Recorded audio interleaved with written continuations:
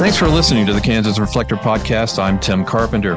The affordable housing crunch is deep-seated reality in Kansas, urban and rural, every corner of the state. Don't think there's any region out there that is immune. The problems have been festering for years. A Kansas housing needs assessment was finished in 2021, and the Kansas Legislature authorized funding for housing development in 2022. Here we are at the end of 2023. What's been accomplished and what's next?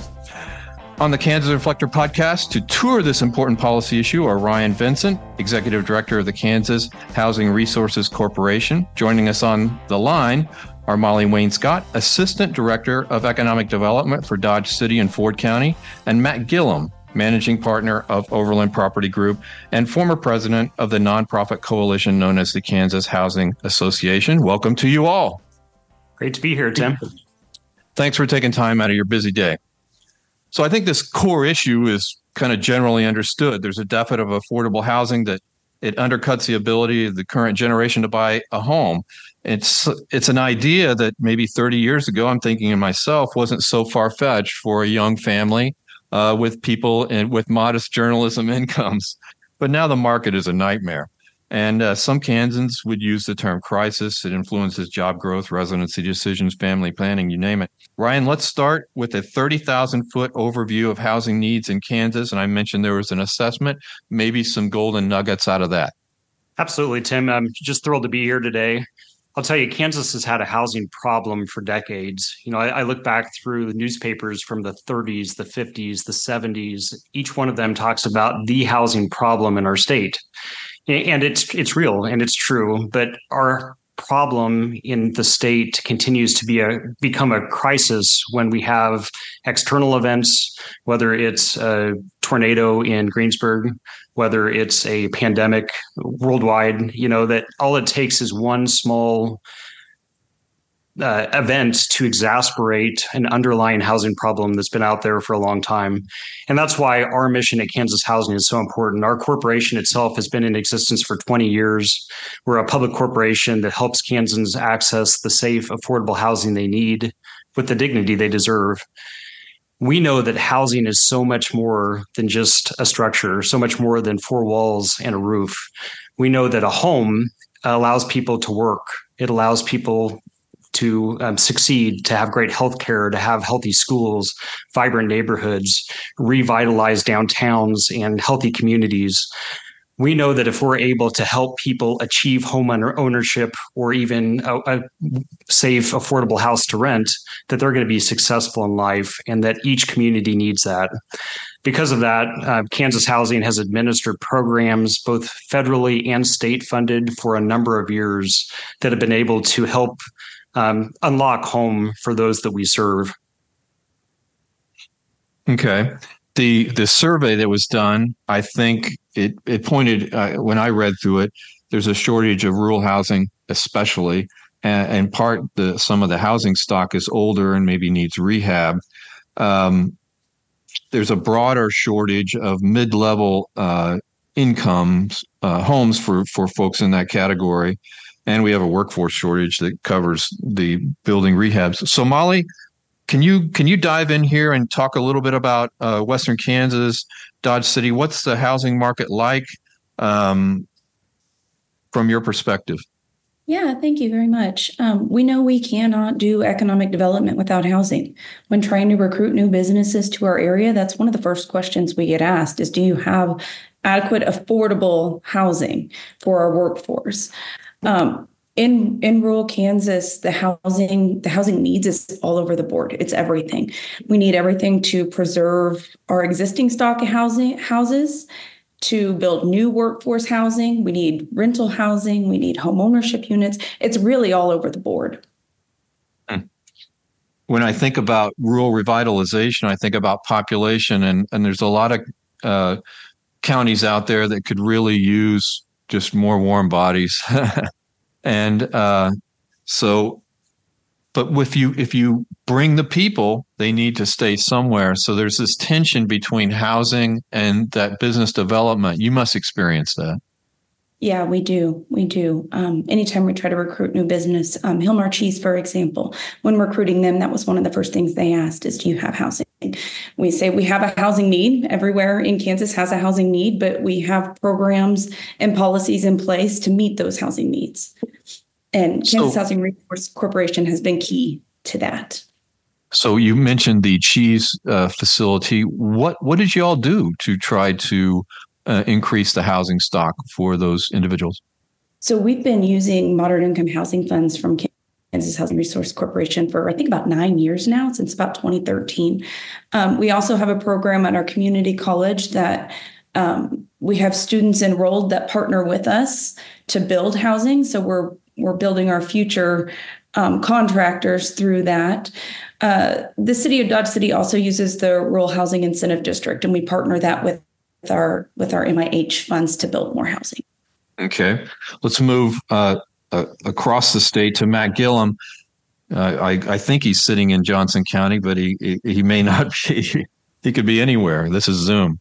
So affordable housing might mean one thing in Dodge City and quite another thing in Overland Park, where the cost of housing is just outrageous, actually. Can you share your sense of what Johnson County's housing landscape looks like from a developer's perspective too? Yeah, we have a unique perspective because while I do live in Johnson County, I grew up in Salina. My business partner also is from Salina, still lives in Salina this day. We have an office here in Leawood, but we also have an office in Salina, and we develop affordable housing all over the country. So, we've developed in, I think, 35 to 36 communities across the state, most of them actually being rural. So, we kind of have a unique perspective from the standpoint of seeing, both the problems at the rural communities, but also, in the larger metros and, where I live specifically, kind of Overland Park, Leawood. They share a lot of similarities, but there's also very big differences. Kansas is a very diverse state from a housing need perspective. I'm glad Ryan mentioned that there's been this housing need far before the study was ever done. That is something that housing developers and folks in rural communities and across Kansas think of anecdotally known for forever, that we have a housing crisis in Kansas. And we're just now starting to get the resources. People, I think, are just now starting to talk about it at the level that we need to be. So, whether we're developing something in Salina, Kansas, which we are right now, or Spring Hill, which is basically a suburb of Kansas City, Overland Park, your biggest barrier to entry is obviously costs. Costs in the construction industry have gotten out of control and unaffordable no matter what you're developing or building. From a base level, the problem looks like this. What it costs to build something in Kansas City, Johnson County, Wichita, the metros, it costs the same and maybe sometimes a little more in your communities like Dodge City or Garden City or Great Bend or Salina or Hayes, or name anything in between. So you have those cost similarities, but you have a major income and you have a major rent discrepancy. So it is downright impossible. I don't say hard. I say it is downright impossible because it is to develop market rate housing or new housing in general in a lot of the communities in Kansas. There's certainly, a few Overland Park and Leawoods, but, again, you don't see single family homes, to your point, being built anymore under $500,000. They don't do it because there's no money in it. Yeah, it's a very diverse state. Again, we work nationally, and I always tell folks that I think I'm obviously biased because I grew up in Kansas and have always lived in Kansas, but I think Kansas actually has a more unique dynamic on housing than anywhere else that we develop, and we develop again all over the country. I wanted to ask you the survey in 2021 of Kansas housing issues. Essentially 2/3 indicated they would be supportive of public funded subsidies to get more housing that could be quality and affordable housing out there, get that done. Is that your sense of what the market really needs? Is that kind of recognition of the public investment? There has to be something. I think it's one of those things that the economics and the dynamics just flat out don't work without some type of help, whether that be, direct investment from these cities or, local employers that are willing to invest funds, maybe someday to get their money returned, but certainly no return on investment, to, KHRC and the programs that they're administering. Quite frankly, it takes a village of a lot of those different programs and people. Kansas doesn't have the luxury of, we have magic bullets for everything we need. We have to kind of hodgepodge a lot of things together for it to make sense for these communities, because again, they are so different and dynamic. And what Hayes needs, quite frankly, is totally different than what Dodge needs. And, those two are totally different from what Salina needs. So we have to be very prescriptive and intentional, I think, with the resources we have, which up until recently was a pretty small tool belt. They were federal programs, and we had very little state resources, if any. So, our tool belt's gotten substantially bigger, which is good because we're dealing with a very complex problem. All right, thanks for the segue there. Let's go to Ryan and let him explain to us what the 2022 legislature did. They put a lot of it's one-time money, but they dumped a whole dump truck load of cash into the housing situation here. Ryan, why don't you tell us what the legislature did? It was historic, Tim. 2022, we had just gotten our statewide housing needs assessment released. That was a year-long process that involved stakeholders from rural and urban, from employers to community development representatives. And not only did we get great data from that study, but we took it to the State House and we had conversations on both sides of the aisle. And that's the beauty of housing, is that everybody needs it. Everybody recognizes that. It's not a partisan issue. It's something that once people really listen and understand the challenges, there's easy solutions, but it all boils down to resources and investment. And that's what our state legislature did. They gave us $62 million for moderate income housing. Those are folks that make too much to qualify for the affordable housing programs funded by the federal government, but they don't make enough to build a home, to buy a home, possibly even to rent a home. With that moderate income investment, we've been able to roll out those resources around the state to communities like Dodge City, where Molly's from. We were able to add or free up more moderate income housing, which is one of the goals of the state housing needs assessment. In addition, we got a $13 million Kansas housing investor tax credit passed. That also helps further moderate income housing development. And we similarly got a dollar-for-dollar match of our federal low-income housing tax credit, which helps preserve affordable housing, another goal from the state housing needs assessment. So these are different pots of funds that work with different partners around the state, urban and rural, developers, communities, you name it, so that we can get the housing built, we can get the housing preserved. We can get people in homes, in communities, so that they have employers that can expand their operations, so that they have great, healthy neighborhoods that can expand.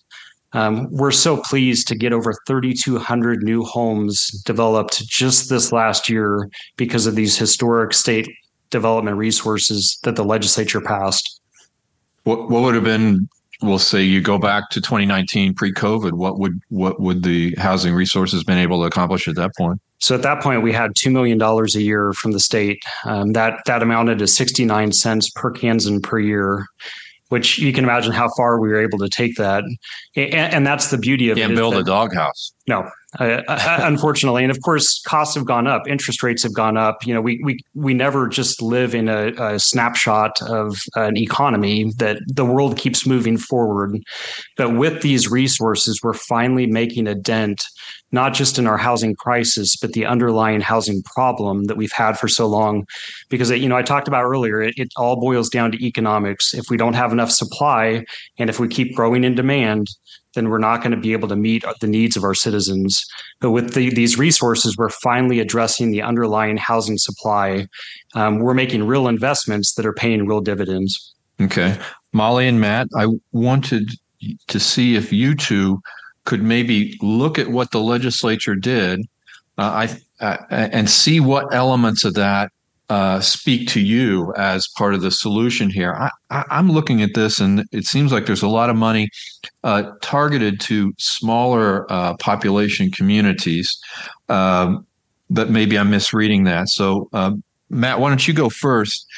Can you speak to the legislation and the new influx of money and how you feel like that is helping the situation? Sure.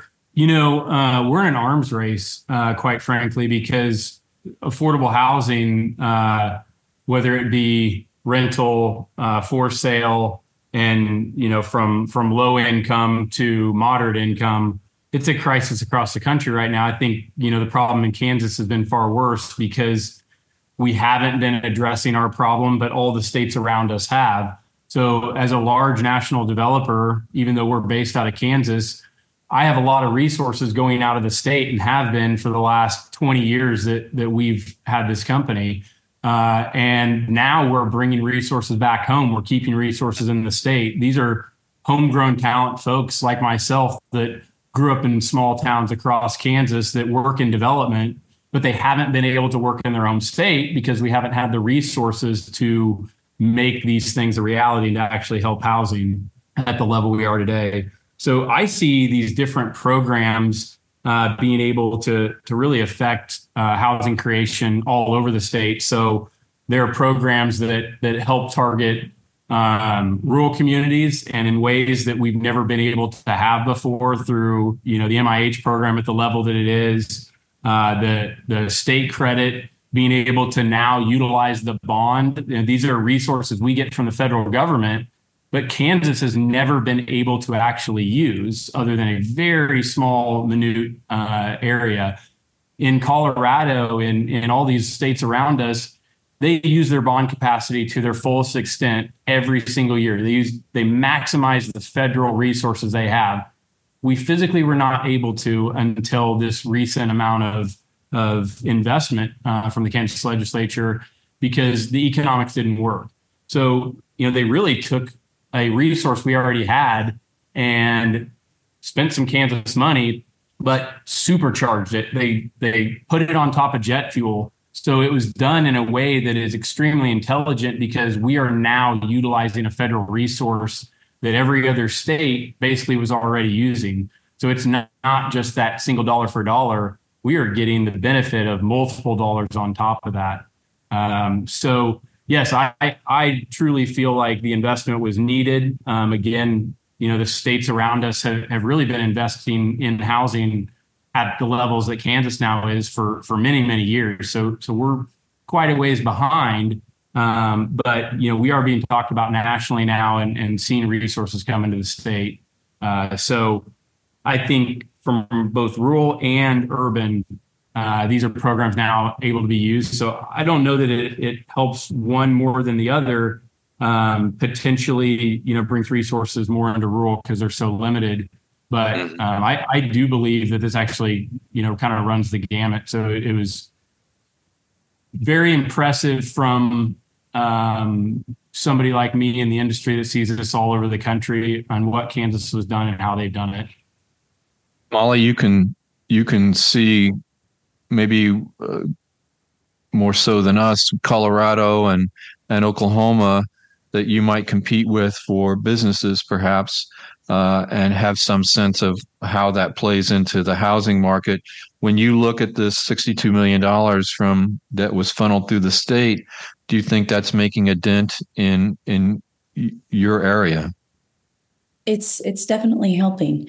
Those MIH funds and the flexibility of the MIH funds has allowed many of our really small rural communities to take the opportunity to apply for assistance. A lot of the smaller communities, they don't have the capacity or the staff to apply for any sort of federal programs. And so for them being able to apply through the easy application process through KHRC, they can apply for 1 or 2 units at a time. And to them, 1 or 2 units in Fowler, Kansas is a big deal, makes a big impact on their small community. And in Dodge, we've been able to go from building workforce housing 3 or 4 units a year to doing 32, 48 units a year. And so that's made a real large impact in our housing in Dodge City as well. That's astonishing. Excellent. Ryan, I'm kind of curious. A lot of this is one-time money. It seems to be thoughtfully expended. What happens if the legislature says, yeah, that was so 2022. We've addressed that and we're at 2024, 2025, and they're not doing anything? That's an excellent point and a challenge for us as citizens in our state, that we finally are making real headway. We've made strides to address the problem as well as the crisis. We can't stop here. We can't just go back to days of giving dimes on the dollars worth of problems that we have in the state. Housing development is a long-term commitment, and we need to make that commitment with resources, not just from the state general coffers, but from employers, from local communities, from health foundations, from everybody that has a stake in the game. And that's what's been amazing to me, that this pandemic has really put a focus that it takes everyone working in concert together to address needs. So now we see health insurance companies funding housing. We see community foundations funding housing, but the state and the federal government has to have a role in it. We call ourselves dot connectors at Kansas Housing because we help connect communities and resources to ultimately get the housing built. But if we start to disinvest and not keep up with the needs and the progress that we're making, what we're going to see is that developers like Matt's team are going to be looking elsewhere. We're going to see communities that are trying to attract employers coming up empty-handed, and we don't want to see that for our citizens. We don't want to see that for our state. Mm-hmm. Well, I can throw this to Molly and Matt. Are you guys optimistic about making progress on resolving some of these challenges? I think it's a long journey, but what kind of time frame are you thinking about in terms of, do you have metrics that you look at, like really want to accomplish this in 5 years and 10 years? Kind of look forward a little bit for me, if you would. Sure. Development is a long process. So, while these resources are available for the first time this year, they were signed into law summer of last year. So you're now a ways into this, but the first housing hasn't hit the ground yet. We have one of the first developments that was created through the state credit. And we were closed, I think, quicker than you could be. And we got started on construction quicker than you could be. And those units still haven't hit the ground. So, there is from identification of a development project, rehab, to getting the units on the ground, you're oftentimes talking about 36 months. So, this doesn't happen quickly. It's a very long process, tedious, lots of checks and balances. But we're seeing those, and we're starting to see those things come to fruition with construction. I think it's also important for folks to realize and think through, while the state is expending this capital and this money, again, we're leveraging it on federal, so it's going further. But we're also we're doing construction throughout the state. So we're bringing jobs that aren't just folks that are going to other states, they're staying here at home, for instance, with our company and actual construction jobs. But in Salina, again, where I'm from, they brought in, Kubota has made a massive investment. Schwann's and Tony's Pizza has made a massive investment increase in their plants. They have a housing crisis there. And what we're hearing from those business leaders, again, being from the community, is we're getting these folks to come and take these jobs, but we're not going to retain them if there's not quality housing, because somebody doesn't want to live somewhere where there isn't quality of life. They like the options in Salina as far as entertainment and, being neighborly and the things that make us proud to be Kansans. But if they don't have a quality place to live, that's the first thing that is actually going to drive them out of the state, even if they're making good money. So I kind of see it as we're starting to make a dent in a massive hole that has been dug over 20, 30, 40, 50, 100 years. But it's going to take time. It just will. We're going to have to put our heads down. And we're going to have to really grind and work hard to get there. And I think we will. Other things that spur from this there are a lot of little not-for-profit community development organizations out there that, us as a large developer, we see it as kind of opportunity and mission to help get them capacity and grow.